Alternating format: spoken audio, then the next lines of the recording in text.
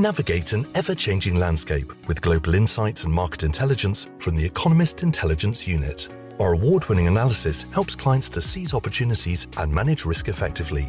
EIU examines the economic and political landscape of nearly 200 countries with accurate and impartial analysis and forecasts. Discover challenges faced by each economy, examining impacts on supply chains, overseas operations, commodity prices, and market dynamics. To help your organisation better understand the world and prosper within it, visit eiu.com.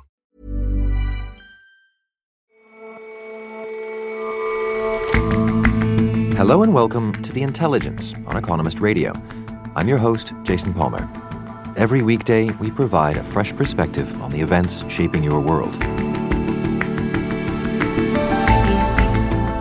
Investing has always been about using information to gain an edge. But in the information age, more and more decisions are handed to the machines. In America, funds run by computers account for 2/3 of stock trades. And that comes with risks. And centuries ago, the naughtiest words were religious slurs. More recently, the sweariest insults had to do with body parts or bodily functions. These days, those seem fairly tame, and political polarization is opening a new dictionary of discourtesy. But first, since taking office in 2018, South Africa's President Cyril Ramaphosa has faced a difficult task, cleaning up the mess made by his own party, the African National Congress, or ANC. The ANC is Nelson Mandela's liberation movement turned party, which has been in power since the end of apartheid. The country is in dire straits following the 9-year presidency of Mr. Ramaphosa's predecessor, Jacob Zuma. Under Jacob Zuma's presidency, corruption was unrestrained. Robert Guest is our foreign editor. Crooks took over many of the most important posts in government and in the state-owned industries and used their power to loot it and to rob the public blind. The predictable result of this was that public services got dramatically worse, capital fled the country, business stagnated, and people's livelihoods got worse. Mr. Ramaphosa has pledged reforms. We are committed to building an ethical state in which there is no place for corruption, patronage, rent-seeking, and the plundering of public money. But after 20 months in office, he can seem keener to talk about reform than to enact it. The kleptocratic elites who ransacked the state when Mr. Zuma was in office have not yet been prosecuted. Robert Guest and our Africa correspondent, John McDermott, recently met the South African president and asked him why. Mr. Ramaphosa replied with a scene from a rip-roaring Second World War film. He invoked an image from the film Force 10 from Navarone. And I know people are so impatient. It forever reminds me, I don't know if you've ever been into movie watching. I used to. There's a bit where commandos want to blow up a dam in order to sweep away a bridge that the Nazis want to use. And they set off the explosives.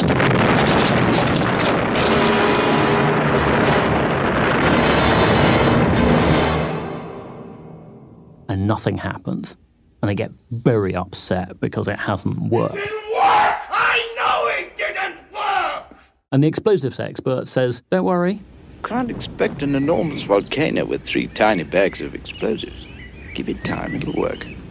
And of course he turns out to be right. And Ramaphosa says that his reforms are like this. And I say, it is irrevocable. What has happened in our country does need follow-up, and there has to be accountability, and it is going to happen. The challenge is that people want it yesterday. You can't see them because they're operating inside the institutions, but there will be results. Just wait. And is that a satisfying answer in your book? It's a reasonable answer. I think people can be forgiven for being impatient. Mr. Ramaphosa is clearly honest. He's clearly trying to do the right things. But there is considerable urgency here. He has been described by foreign ambassadors as the last chance for South Africa. They're in a situation where the domestic investors have been somewhat calmed by him taking over from the awful President Zuma. But we don't have other investors coming in. There hasn't been that level of confidence. Growth has been absolutely terrible. There's a package of reforms on the table drawn up by his own finance minister, which, if implemented properly, would at least double the growth rate from earlier predictions. And it is very urgent that these things happen. Remember, President Ramaphosa is from the same party as President Zuma. He very narrowly won an intra-party motion to get rid of Zuma and replace him with him. And it is very possible that the other side could take over again. They have numbers, they have money, and they really like the way things were before because it was very good for them, even if it was terrible for the country.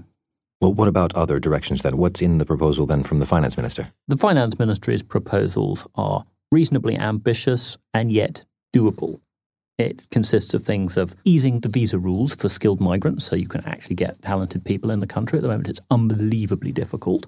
Breaking up or privatizing parts of the power company to make it actually function properly. There's also stuff about enhancing education standards, improving property rights for the poor, and generally injecting, a little bit more competition into the market, lowering entry requirements for small businesses, that kind of thing. So it's a series of sensible reforms that would gin up growth a little bit, and the country just desperately needs to start growing because it has a horrific unemployment rate, the highest official unemployment in the world at 29%. And that doesn't include all the people who've given up looking for work because they're so discouraged. And so is Mr. Ramaphosa on board with those suggestions? Does he back those proposals? The answer is yes, but with qualifications. He said that he endorsed all of the proposals in the document. I endorse all of them. I endorse them because they are the type of proposals that are going to boost the economic fortunes of our country. But then he added a little rider.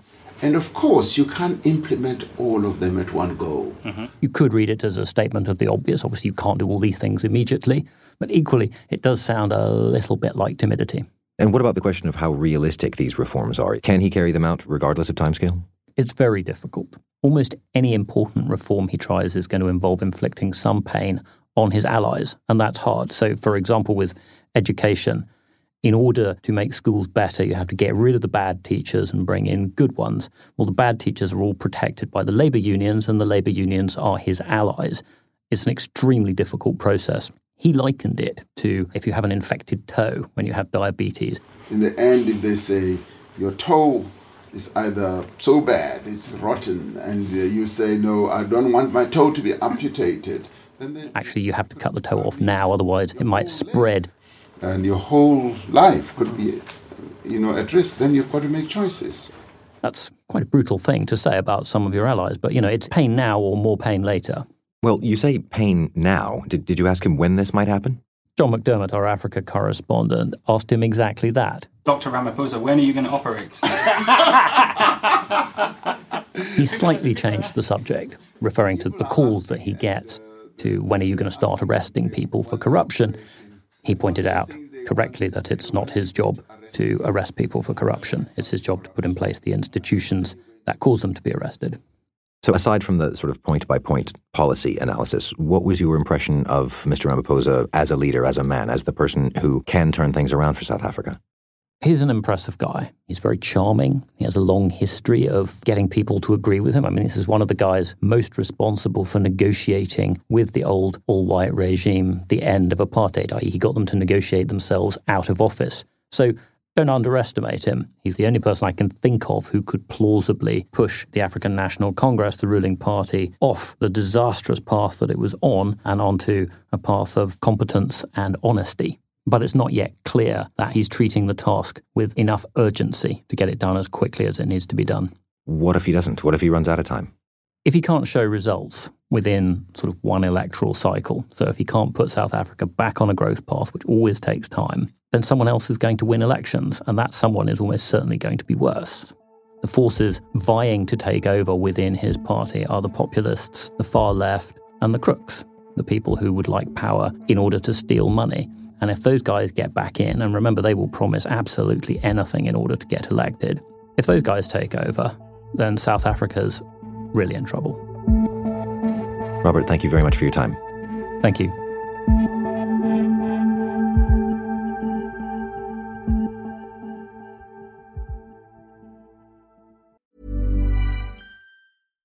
Navigate an ever-changing landscape with global insights and market intelligence from the Economist Intelligence Unit. Our award-winning analysis helps clients to seize opportunities and manage risk effectively.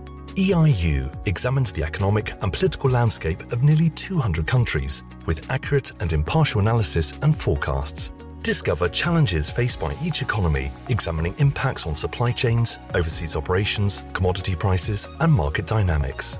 To help your organization better understand the world and prosper within it, visit eiu.com.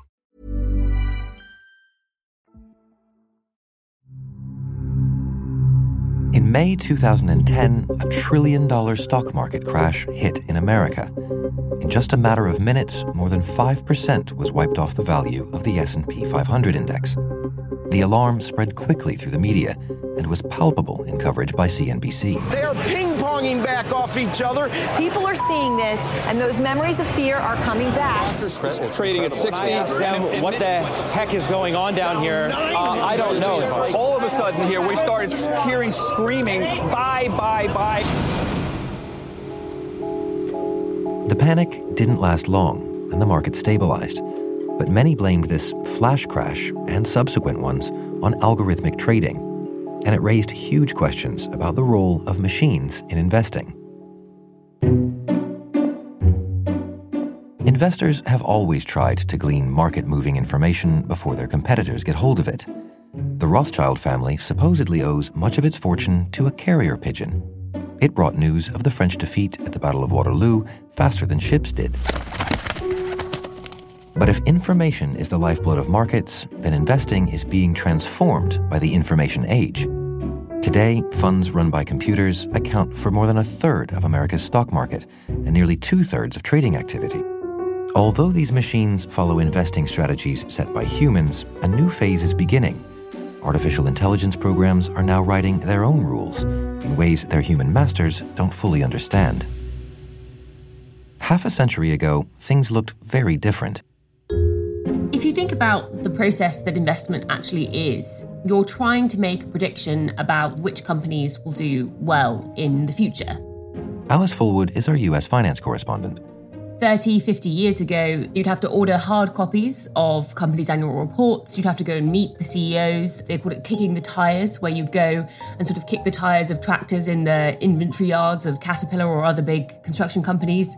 And then you put those trades on. You give your slip to buy your share to some errand boy who would run it across to the floor of the New York Stock Exchange, where it would be executed by human beings shouting and hand signaling at one another. A wave of selling that sent the 2,000 men on the floor of the New York Stock Exchange scurrying from phone to trader to phone again, trying to keep up with sell orders. Since the 1970s, the process of investing has become increasingly automated. So the first sort of automated strategy that you can think of is probably the index fund, and that's very simple. You just buy an equal weight of everything in the index, and that was founded in 1975.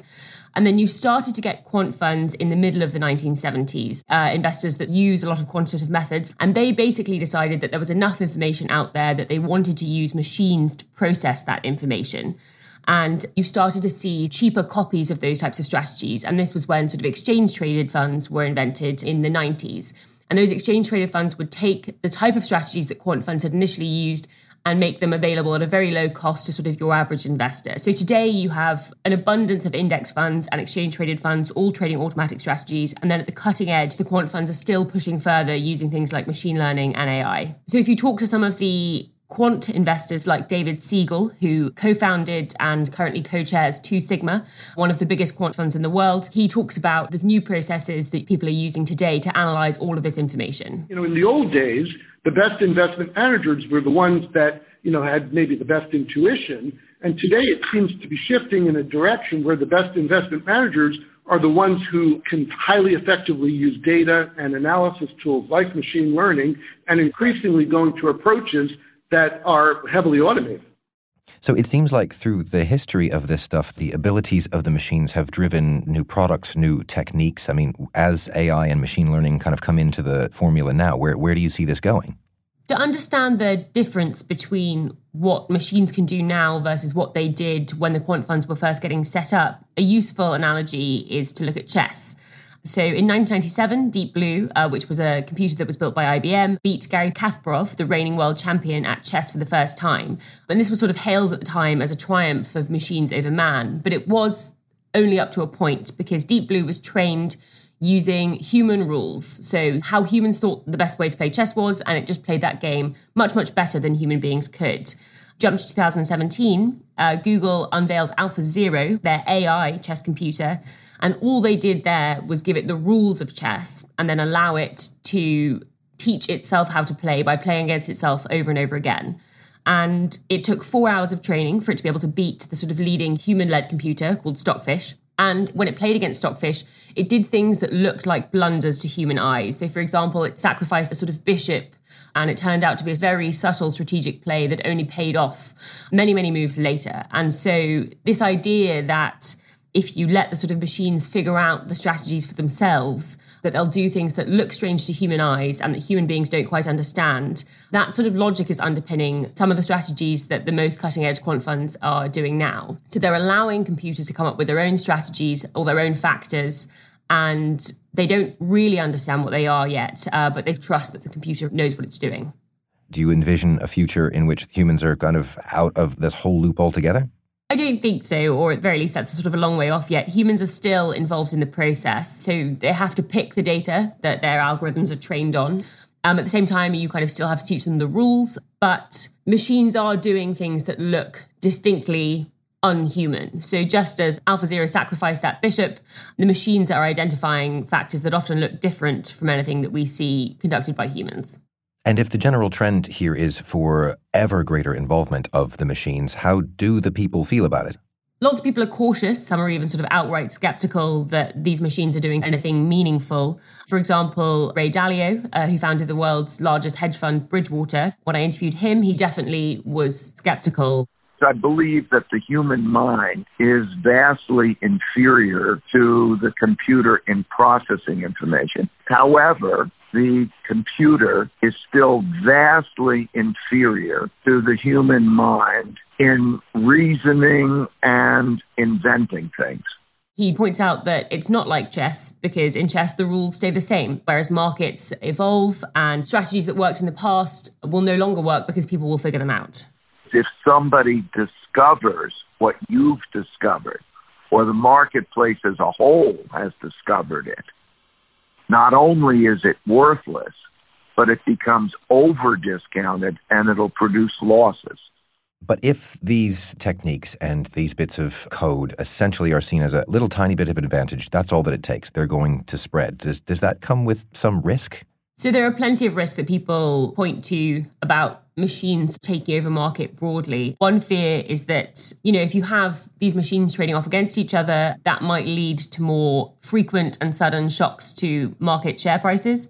Of particular concern are flash crashes, and there are a few recent examples of these. In 2010, the S&P dropped 5% in a few minutes. In 2014, bond prices sharply spiked, again in a matter of minutes. People point to machines possibly being the source of this for a few reasons. Maybe the strategies are incompatible or too volatile. And the other one is that, now that machines also do all of the trade execution, perhaps there's less liquidity in markets or less consistent liquidity, so that when prices do start moving, they sort of move more suddenly. So, okay, there is a risk then that traders might lose their shirt. But what about more broadly, beyond the markets? How much does this trend matter? There are a few reasons that people more broadly should be concerned. One is that the shareholders of a company have historically been an important part of holding that company accountable. If all of its shareholders are machines now, what does that mean for corporate governance going forwards? And even more broadly, the stock market is central to most modern economies. They match companies that need finance with investors who have spare savings, and they signal how well the economy is doing.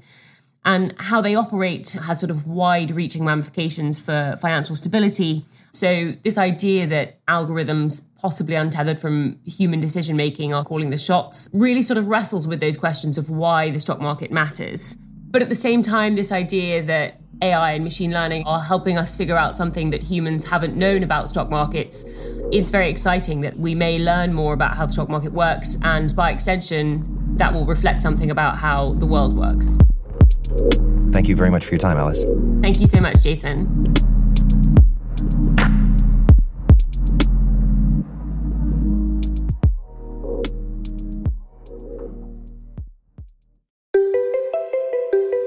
there are plenty of things you can't say on the radio, or rather, things you probably shouldn't say. Because as traditional insults and curses become more permissible in public forums, other words are taking on new barbed meanings. Let me just say at the outset that, for various reasons, we're going to use some euphemisms about some pretty sharp and pointed words. Lane Green writes Johnson, our column on language. And we might get an explicit rating in various podcast stores and things like that, so you're not going to hear them on the air just now. In which case, let's just go right for the evident granddaddy of them all, the C word. What's the view on the C word more broadly these days? For a lot of the last couple centuries, the C word was one of the most powerful, shocking words out there. It probably comes from something of a Victorian aversion to sex. Weirdly enough, 700-800 years ago, you found this word in people's names and in street names. It was in medical textbooks, but it became one of the most radioactive swear words in more recent centuries. But it seems to be tapering off again as attitudes towards sex and the body are relaxing. And there are a couple recent incidents that really bring that out. Samantha Bee, a Canadian-American comedian, called Ivanka Trump, the daughter of the President of the United States, the big C word on her show. It sort of sparked a brief-lived firestorm, but that kind of went away after a couple of days. 20 years ago, you just can't imagine someone using that word on television to describe a member of the President of the United States' family. Now we're seeing it come out. And historically, the shift of what's really most offensive and what sort of becomes offensive, this is a constant ebb and flow. Yes, these things have come in waves. So sort of 500, 600, 700, 800 years ago, by far the most taboo words were religious swears. And that didn't mean that those words weren't used. You had people swearing oaths by the body parts of Jesus, for example. And these were so shocking that in 1606, an English law actually banned profane references to religious sentiments and the deity and Jesus on stage. And so these disappear from Shakespeare's plays after that. The religious taboos declined slowly but surely over the course of the centuries, and then the words around the body and sex become the big ones in the sort of Victorian period. But sort of since the 1960s, what we're seeing is a tabooification increasingly of group-based sort of slurs, that it's not okay to call people nasty things based on some identity like their race, their sex, their sexual orientation, and things like that. So the most taboo word, I would argue, in the United States today, and I think most people would probably agree, is the N-word. But that word hasn't been in public discourse for some time. What's the recent shift? Well, I see that the taboo on insulting people for their membership in a group has become such that it's not only old words like the N-word and the C-word that are unsayable, in polite company, or at least very, very powerful, but that even references to someone's membership in a group can be taboo. And what really struck me was that recently, Jeremy Corbyn, the leader of the Labour opposition party in Britain's parliament, mouthed the words stupid woman at Theresa May as she was speaking, or appeared to do so. He vociferously denied ever having done so, and there was a huge firestorm over a couple of days, and he said he would never, ever condone misogyny. That was his word. And so he said, no, what I said was stupid people. Then fast forward a bit, and just more recently, Boris Johnson is now prime minister, and while Jeremy Corbyn was speaking, Mr. Johnson sort of seemed to holler at him across the dispatch box, "You great big girl's blouse," which is an old-fashioned kind of schoolyard taunt in Britain. Boris Johnson got more coverage for this than almost anything that happened in that day's debate, including letting what I might call the S word drop in that same speech. Probably the first time the Prime Minister of Great Britain and Northern Ireland has ever said that word in a parliamentary debate, but the coverage was all around "you great big girl's blouse." So Boris Johnson can say shit in Parliament, but we'll still be here saying C word instead of the C word. I think its taboo has clearly declined because we've heard it in these public forums, but for the time being, it's still not something we're probably going to say on this podcast. Better safe than sorry. Lane, thank you very much for your time. Thank you.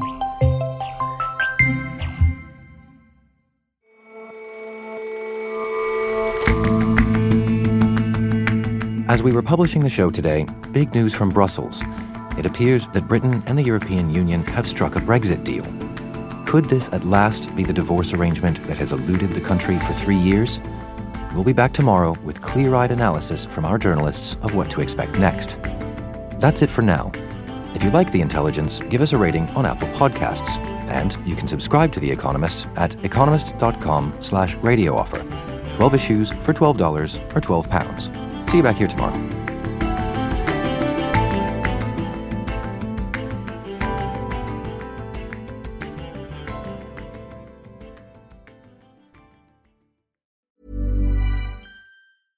Navigate an ever-changing landscape with global insights and market intelligence from the Economist Intelligence Unit. Our award-winning analysis helps clients to seize opportunities and manage risk effectively. EIU examines the economic and political landscape of nearly 200 countries with accurate and impartial analysis and forecasts. Discover challenges faced by each economy, examining impacts on supply chains, overseas operations, commodity prices, and market dynamics. To help your organization better understand the world and prosper within it, visit eiu.com.